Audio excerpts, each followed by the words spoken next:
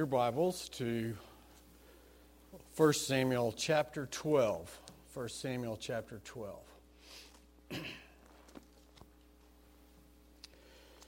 Saul has now been privately anointed as king and publicly proclaimed and installed as Israel's first king. But the people's demand to have their own king actually broke their covenant vow with the one true king. In chapter 8, verse 7, the Lord said, "They have rejected me from being king over them." We've seen in chapters 8, 9, and 10 how all this played out. And it is very interesting and very sobering. God acquiesced and granted Israel's demand for a king, even though they were actually rejecting him as king in this particular demand. So the people get what they wanted, but they will find out over and over again that the demand God granted is really a form of judgment or discipline upon them. In other words, God didn't so much provide a king as he gave the people over to their own sin and its consequences. Saul, their first king, would never be the king. And through even more failure and consequences, God will demonstrate their desperate need for his son to come as the Messiah king.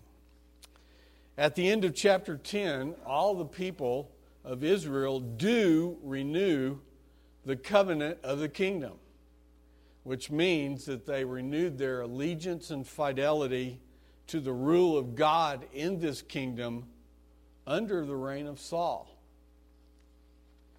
What we see in chapter 12 is an address. And if you look, some of your Bibles may say farewell address.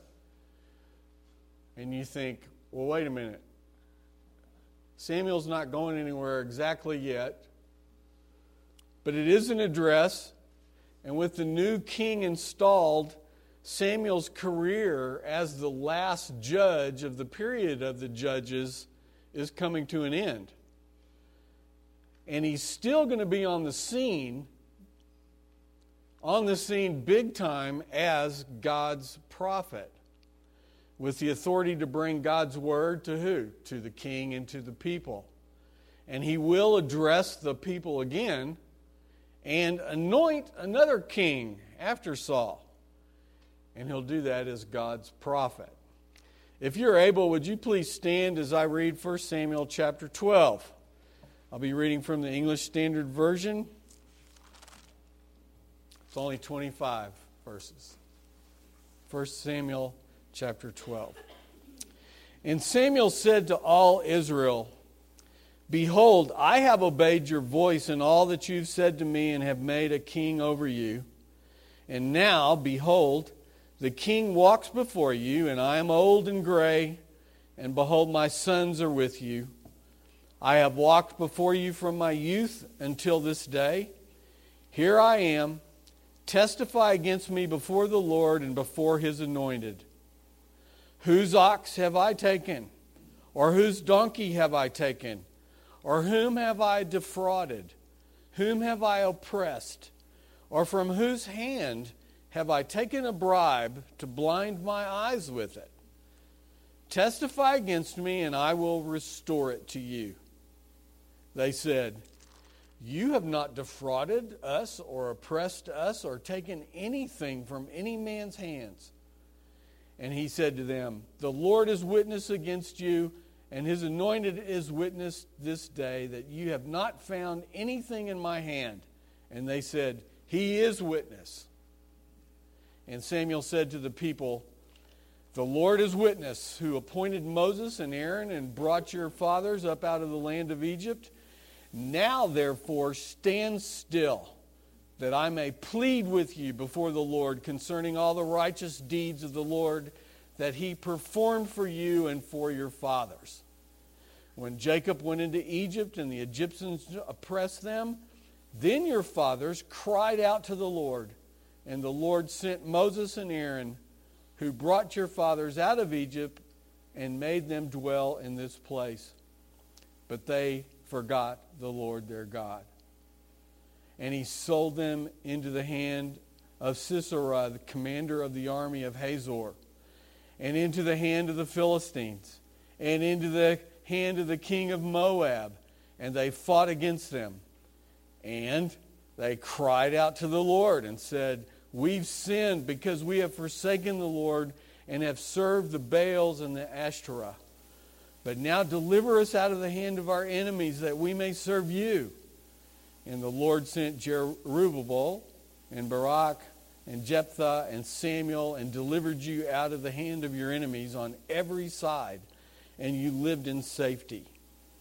And when you saw that Nahash, the king of the Ammonites, came against you, you said to me, no, but a king shall reign over us, when the Lord your God was your king. And now, behold, the king whom you have chosen, for whom you have asked, behold, the Lord has set a king over you. If you will fear the Lord and serve him and obey his voice and not rebel against the commandment of the Lord, and if you both and the king who reigns over you will follow the Lord your God, it will be well. But if you will not obey the voice of the Lord, but rebel against the commandment of the Lord, then the hand of the Lord will be against you and your king. Now therefore stand still and see this great thing that the Lord will do before your eyes. Is it not wheat harvest today? I will call upon the Lord that he may send thunder and rain, and you shall know and see that your wickedness is great, which you have done in the sight of the Lord, in asking for yourselves a king. So Samuel called upon the Lord, and the Lord sent thunder and rain that day, and all the people greatly feared the Lord and Samuel. And all the people said to Samuel, pray for your servants to the Lord your God, that we may not die. For we have added to all our sins this evil, to ask for ourselves a king. And Samuel said to the people, do not be afraid. You have done all this evil, yet do not turn aside from following the Lord, but serve the Lord with all your heart. And do not turn aside after empty things that cannot profit or deliver, for they are empty. For the Lord will not forsake his people, for his great name's sake, because it has pleased the Lord to make you a people for himself. Moreover, as for me, far be it from me that I should sin against the Lord by ceasing to pray for you. And I will instruct you in the good and the right way. Only fear the Lord and serve him faithfully with all your heart, for consider what great things he has done for you.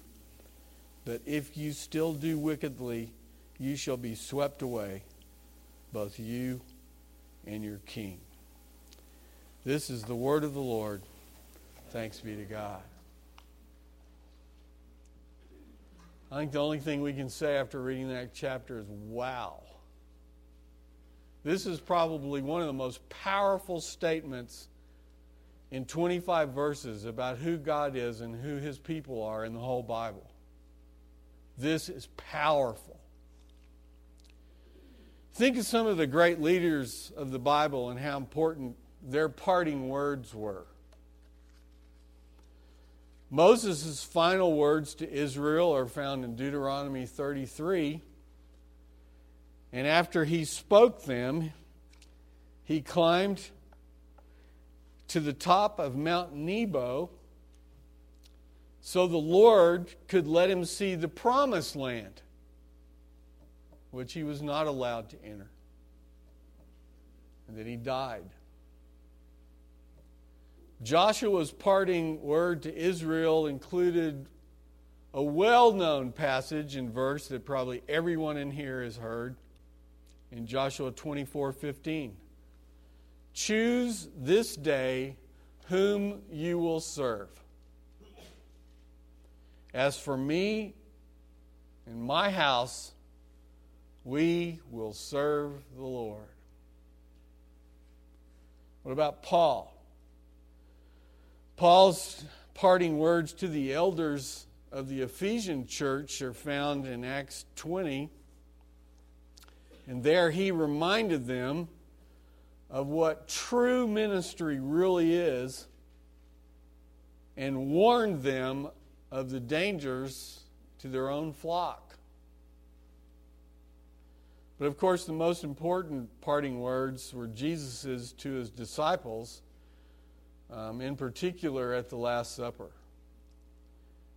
Every gospel has some account of this, but John has chapter 13, chapter 14, chapter 15, and chapter 16 on this whole event.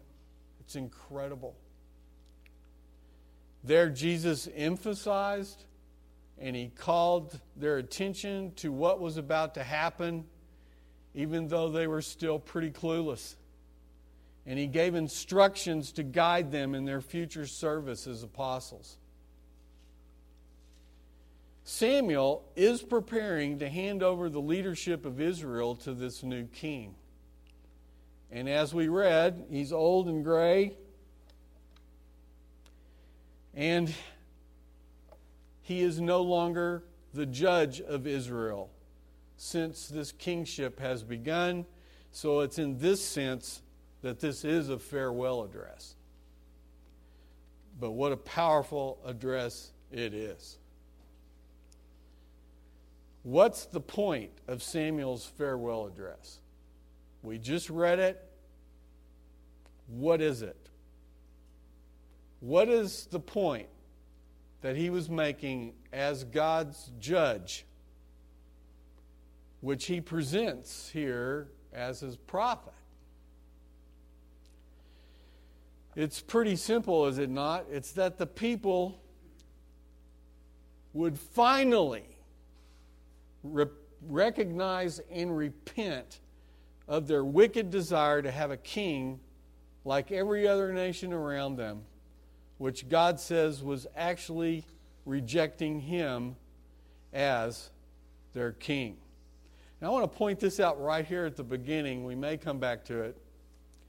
But as I read that, did you notice as he went through the history that he recounted the time of the Exodus, the time of the Judges, and then right then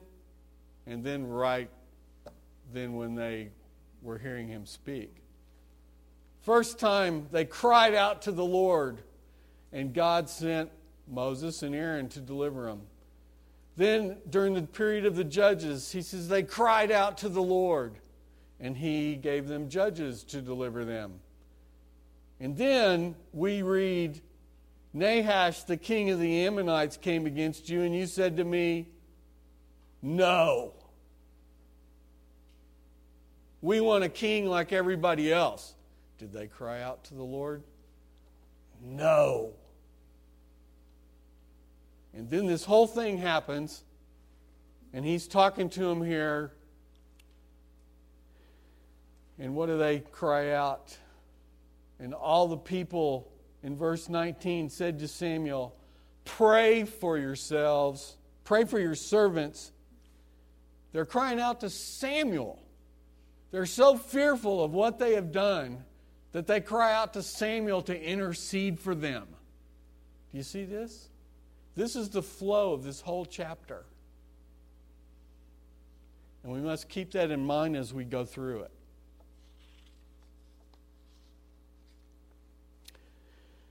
I think most of us can look at our own history, personal history, maybe corporate history.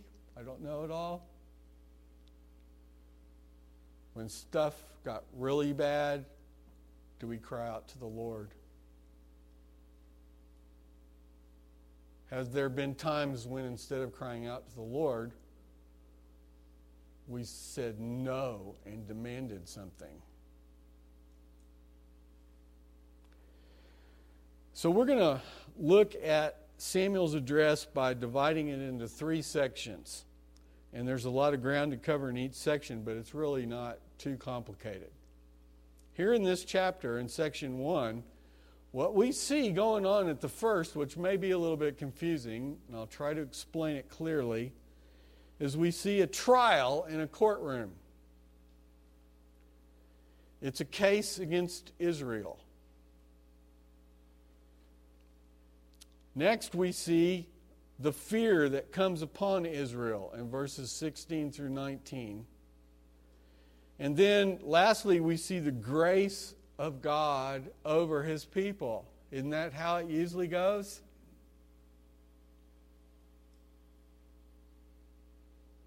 Trial, fear, grace.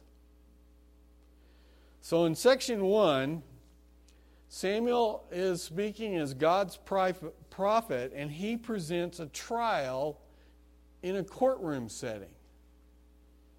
And all of us are going, no, wait a minute. Because first, he's the first defendant. He's on the stand as a defendant. And what is he doing? Well, this trial against Israel comes in 3 parts here. 3 parts. The first section has 3 parts. Samuel is the first defendant. He takes the stand and he defends his ministry. Which, if you notice, Moses, Joshua, and even Jesus recounted his ministry. That's one of the things that you see happening. You're going, okay, why are all these guys, and Paul did this as well.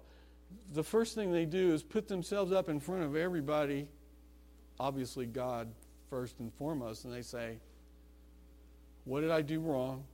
If I have done anything, tell me, I'll return it. If I've stolen anything, if I've taken any bribes, etc., etc. And that's what Samuel is doing here. And if you're wondering why, just remember, what were the leaders like that Samuel replaced? Eli had raised him. In many respects, there was so much good there. But he was also lazy. He did not discipline his sons, and evil came upon them in so many horrendous ways because of his wicked sons who were priests. So that's the contrast that he's trying to draw. We've had so many wicked leaders. I'm putting myself out there. God has put me in place. Am I guilty? There had been so much wicked exploitation of leadership offices, which is also a hot topic in our day. It always has been, it always will be. That God put His faithful prophet on the stand to validate Samuel's faithfulness before the people, because he is one of them and Israel is on trial here. Now, was he proven faithful? Yes. He even brought God in as a witness. The people said, He is our witness. We're testifying you have done nothing but lead us faithfully. Well, that's going to add some oomph to his prosecution, which picks up in the very next verse of Israel's unfaithfulness. So through all the questions that he raises in verse 3 about his leadership as their judge, the people said, you have not defrauded us or oppressed us or taken anything from any man's hand. His ministry is vindicated, and God attested as a witness. Samuel then changes from defendant. He goes from defendant in the chair, and what does he become next? Prosecutor. And that's what God's prophet, that was their main role. Do you guys realize that? The prophets of the Old Testament, one of their main functions was to function as God's prophet. God's prosecutor. So the second part of this section 1, in God's stead, as his prophet, Samuel brings God's case against Israel in verses 6 through 12. And all he does is recount their history. Now therefore, in verse 7, stand still that I may plead with you before the Lord concerning all the righteous deeds of the Lord that he performed for you and your fathers. Do you get the tone of him? He's saying he's pleading with them, and his heart is that they would recognize the seriousness of their sin and repent of it. Samuel reviews their history. How many times do we see this happen in the Old Testament? It's constant. Remember, remember, remember, remember, remember. And the point is that he's trying to show how full their history is of God's faithfulness. You didn't think I was going to say that, did you? This is the prosecution. You thought we would say first and foremost of your wickedness and rebellion. That's what we do as humans. What he's trying to get them to see is, yes, their responsibility, but he's trying to show how God has been faithful to them every time. That's the point. He highlights the Exodus deliverance, and then the period of the judges, and he ends with the most recent of the Lord's deliverances from Nahash, the king of the Ammonites. And there is a recurrent cycle that I went over at first of crying out for help and deliverance that is heard in each example. When oppressed by the Egyptians, we read, your fathers cried out to the Lord. When oppressed by Sisera and the Philistines and the king of Moab, they cried out to the Lord.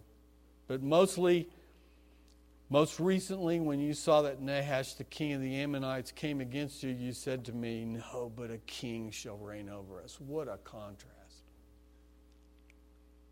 When the Lord your God was your king. And we've got to ask this question. Yes, God has given us responsibilities in a land governed by the people in a representative form of government to do whatever we can or calls us to. But who's our faith really in?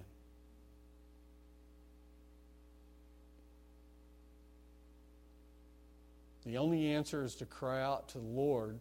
Ultimate answer is to cry out to the Lord for his deliverance, to cry out to the Lord for him to change the hearts of the people.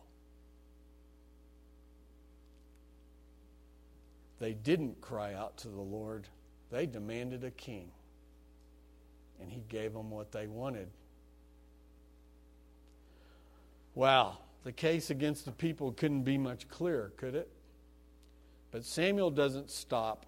He goes on to the third and last part of this trial. Samuel shows God's acquiescence and what the alternatives are. As we've already learned, God gave them what they demanded, a king. He acquiesced. But in doing so, he gave the people over to their own sin and its consequences. And the Lord, because he is Almighty God, and we can't figure out how he does this, he would now work in this context, especially in making them aware of their own desperate need for the coming Messiah and King.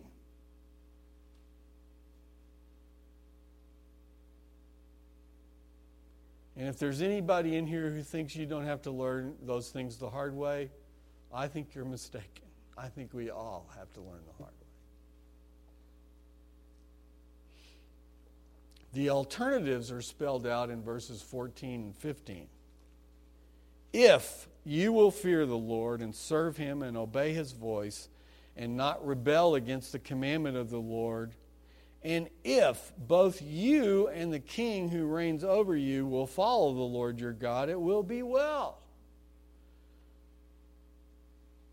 But if you will not obey the voice of the Lord, but rebel against the commandment of the Lord, then the hand of the Lord will be against you and your king. This is all going on at the beginning of the kings of Israel. And if you have any Old Testament knowledge at all, you know that there's a handful of kings that you can say were faithful. This is the first of many lessons, but man, this one comes across powerfully because it's the initial message as it starts. Okay, we get to section 2 of this address and we see the fear that comes upon Israel. Samuel now shifts into an even more powerful gear, you might say. At God's behest, he is the prophet, he's speaking what God wants him to speak. And immediately he uses a visual aid and a demonstration to really get these points across. Why? If any of you have ever taught anything to anybody, you know if you care about your message, you are looking out at the people you are teaching and you're going, they're all dead. These days, they've all got their cell phones out. Nobody's paying attention. They could care less what anybody is saying. Samuel knew this was a very important message, and he was led by God to give a visual aid that they could not ignore, that God does every once in a while. What was it?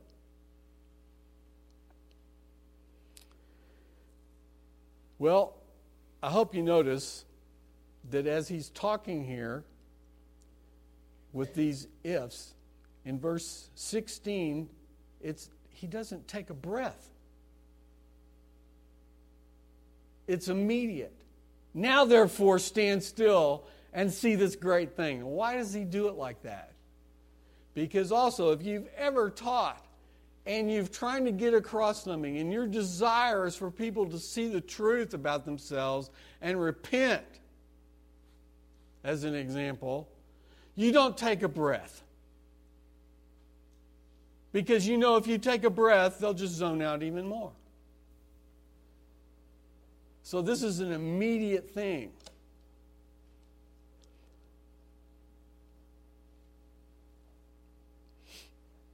Immediate.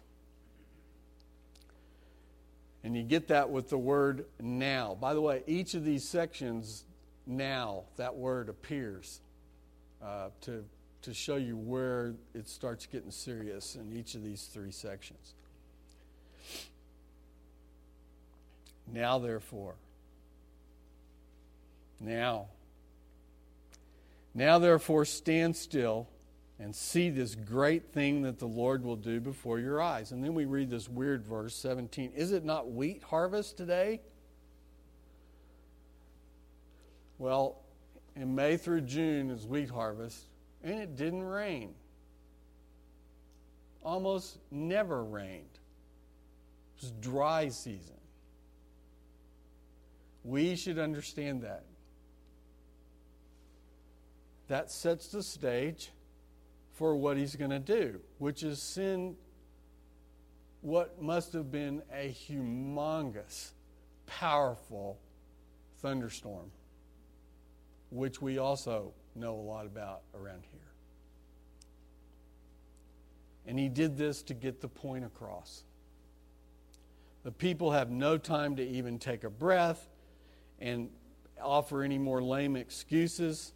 He's a true prophet, preaching God's word, and so now this is going to happen. I will call upon the Lord that he may send thunder and rain. But the interesting part is the next sentence.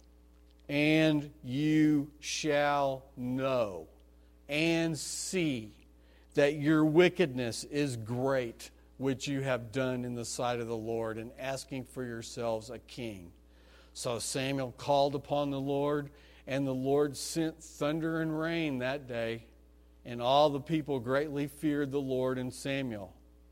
Do you get what he is saying?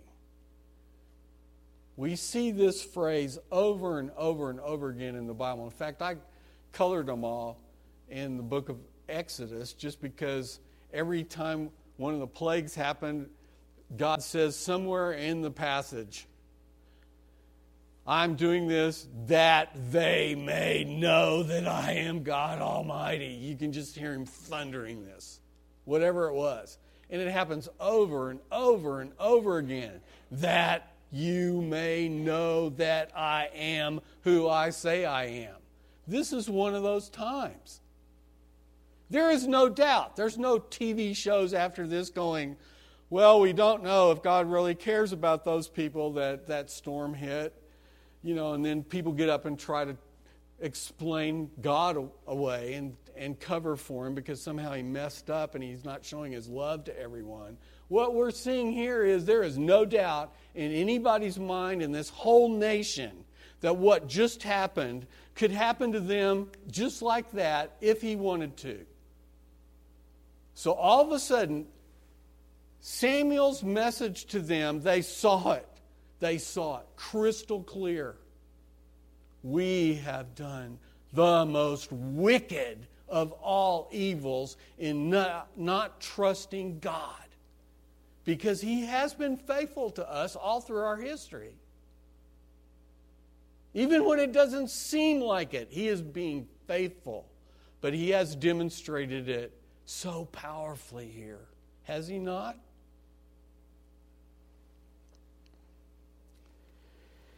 They were so distraught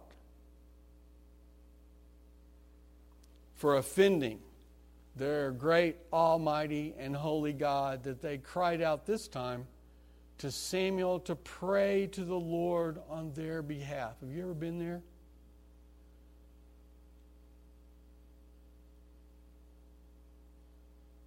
Oh, how the Lord loves his own so much that he does what he needs to do to open the eyes of our hearts.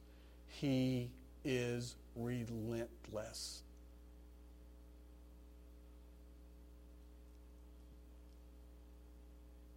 If it helps, think of some other Old Testament examples.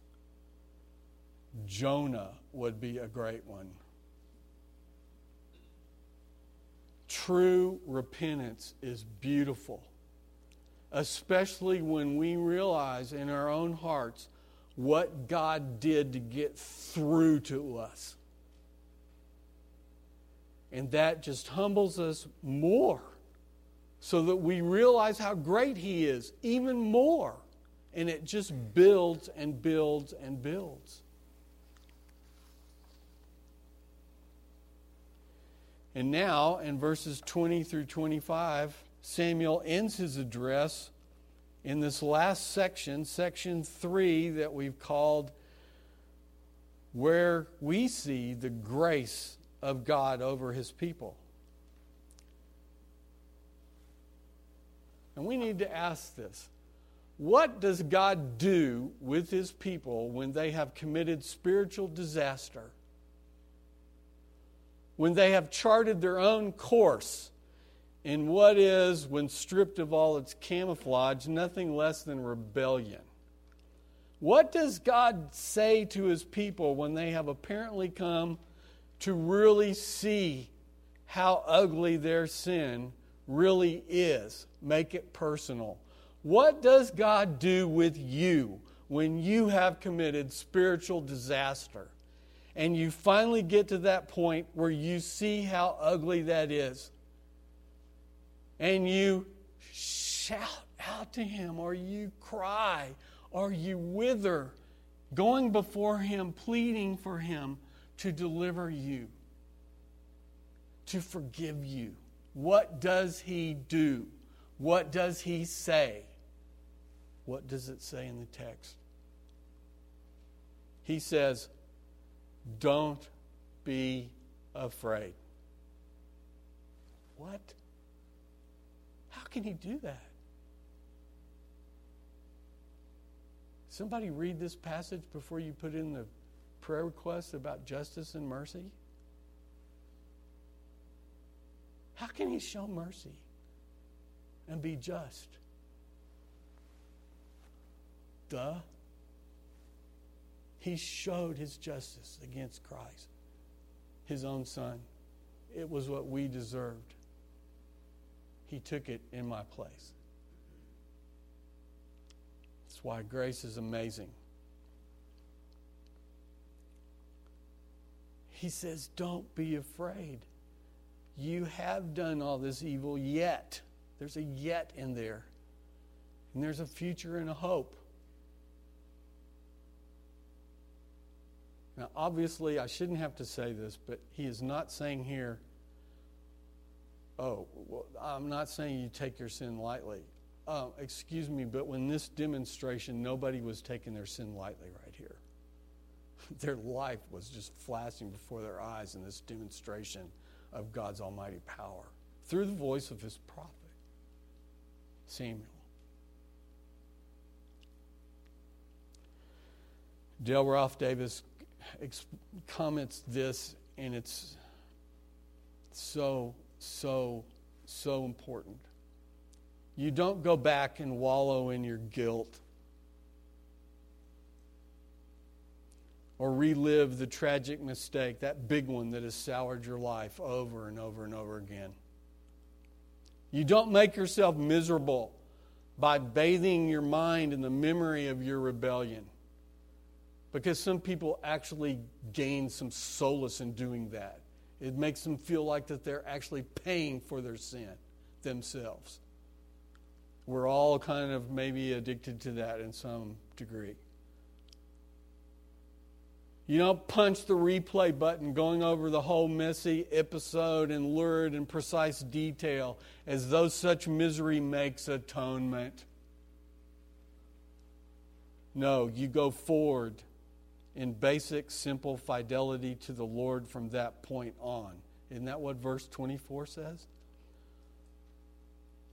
You ever wonder why only is at the first part of this verse?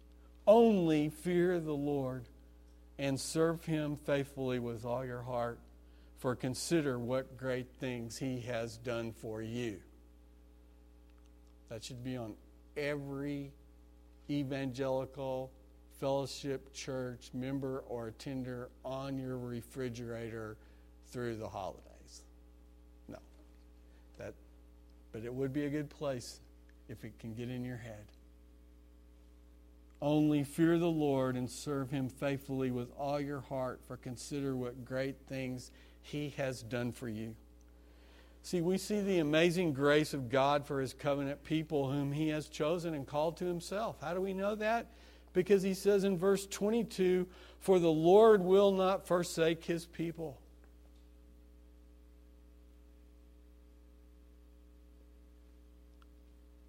For his great name's sake.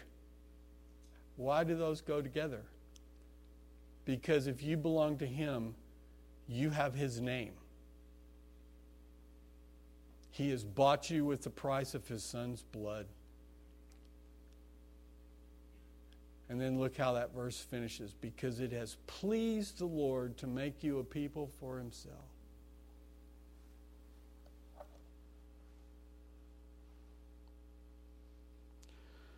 We could ask, which part of this passage do you need to hear today?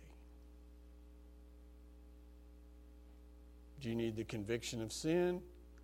Do you need the fear of God to get you to repent? Do you need the grace to go forward after being wallowing in whatever forever and ever and never really applying Christ's blood to your whole situation and not believing that you have been freed and not believing that his blood has covered all your sin? It's probably all three at once. We see Samuel, do we not, mirroring God's faithfulness? Because look how he ends here. He reassures the people that he will never cease praying for them because it would be sin. That kind of blew me away at the end of this chapter. Speaking for God, and yet he just steps out of it and says, I will never cease praying for y'all. Instructing them in the good and right way of God's word. That is a leader in the church who is faithful. Those who would pray for you, who know you, and they'll pray for you.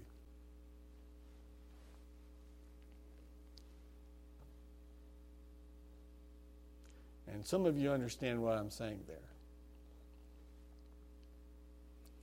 And also instructing them in the good and right way of God's Word. That's what we do with one another. This passage illustrates a dual emphasis, does it not, about the lives that we live on earth? You must see the great evil of your own heart. That's what verses 16 through 19 really emphasize. You must see it. If you're arguing with God about how you're not really that bad, you still got an issue. And God works on this your whole life, so don't worry. And yet you must see the Lord's great, steadfast love in verses 20 through 25. And the key is that only the latter, God's great, steadfast love, can keep you from despair over the former.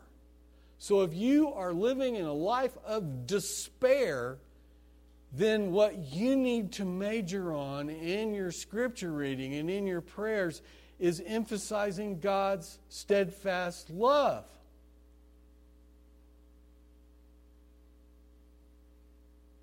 And if you're so excited about being His child that you don't care about obeying Him anymore, then you need to go back and read verses 15 through 19 to be convinced that your heart is evil.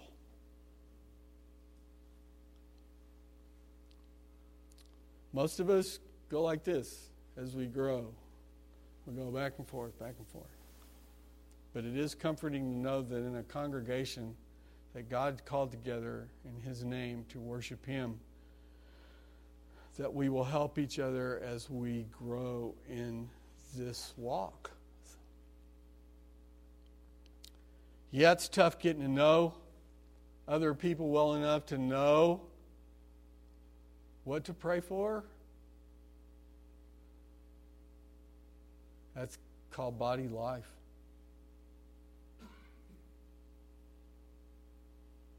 It's not only by God's grace alone that we become God's people. I'm sure we realize after this chapter that it's by grace alone that we remain His people.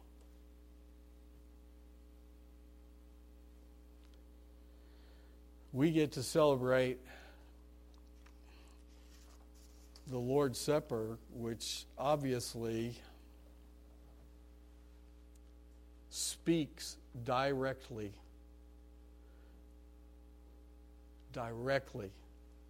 to what this passage is about. This is the physical way. Again, this is a demonstration that we can handle, touch, taste, smell of